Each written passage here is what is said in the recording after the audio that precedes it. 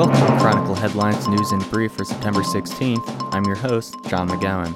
Starting off with campus news this week, our top story, Columbia has reported its first on-campus case of the monkeypox virus. The positive case was reported to the college on Tuesday. In an email to the Chronicle, Lambriti Loukidis, Associate Vice President for Strategic Communications and External Relations, said the infected individual is isolating off campus and there are no new guidelines at this time. The college did not identify whether the infected person is a student or employee. The email also recommended reporting all future monkeypox diagnoses to the school.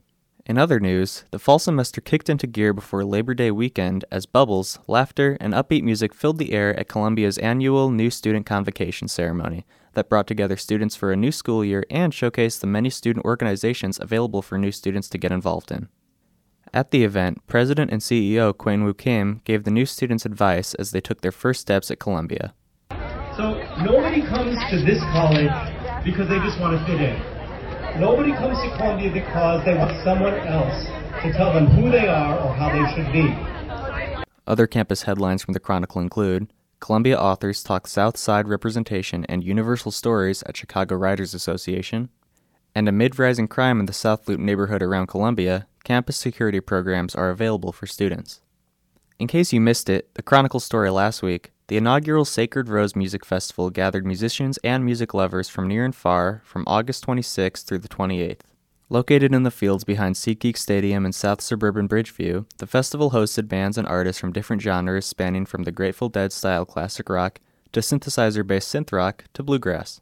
One performer at the festival, 2002 Columbia graduate Anna Saltis, spoke with the Chronicle about her performance, motherhood, and evolving as an artist. Well, there were so many emotions. I'll never forget my first ever performance.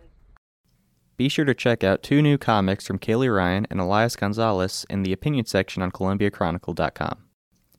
In upcoming events this week, make sure to check out the Hike Through LeBog Woods with the Renegades Outdoor Collective this Sunday.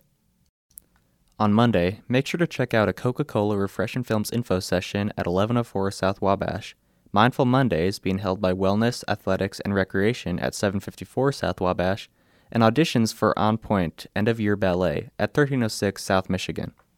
On Tuesday, Varying Visions is holding a game night at 754 South Wabash.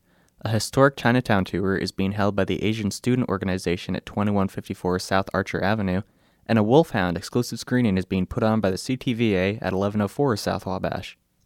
On Wednesday, an X Marks the Spot treasure map making event is being held by Student Relations at the Makerspace. Columbia Horror Picture Show is having a weekly screening at 1104 South Wabash, and another Coca-Cola info session is taking place. On Thursday, a quote, super fruity exhibition reception is being held by the Department of Exhibitions, Performance, and Student Spaces at 33 East Ida B. Wells. And on Friday, Cult Cinema Club is having a screening at 1104 South Wabash. Learn more details about these events and what's happening on campus through Columbia's Engage app. That's all for this week.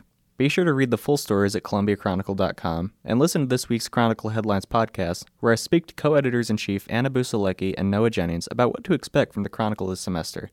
Plus, keep an eye out for our first print issue of the semester, coming to newsstands on the 26th.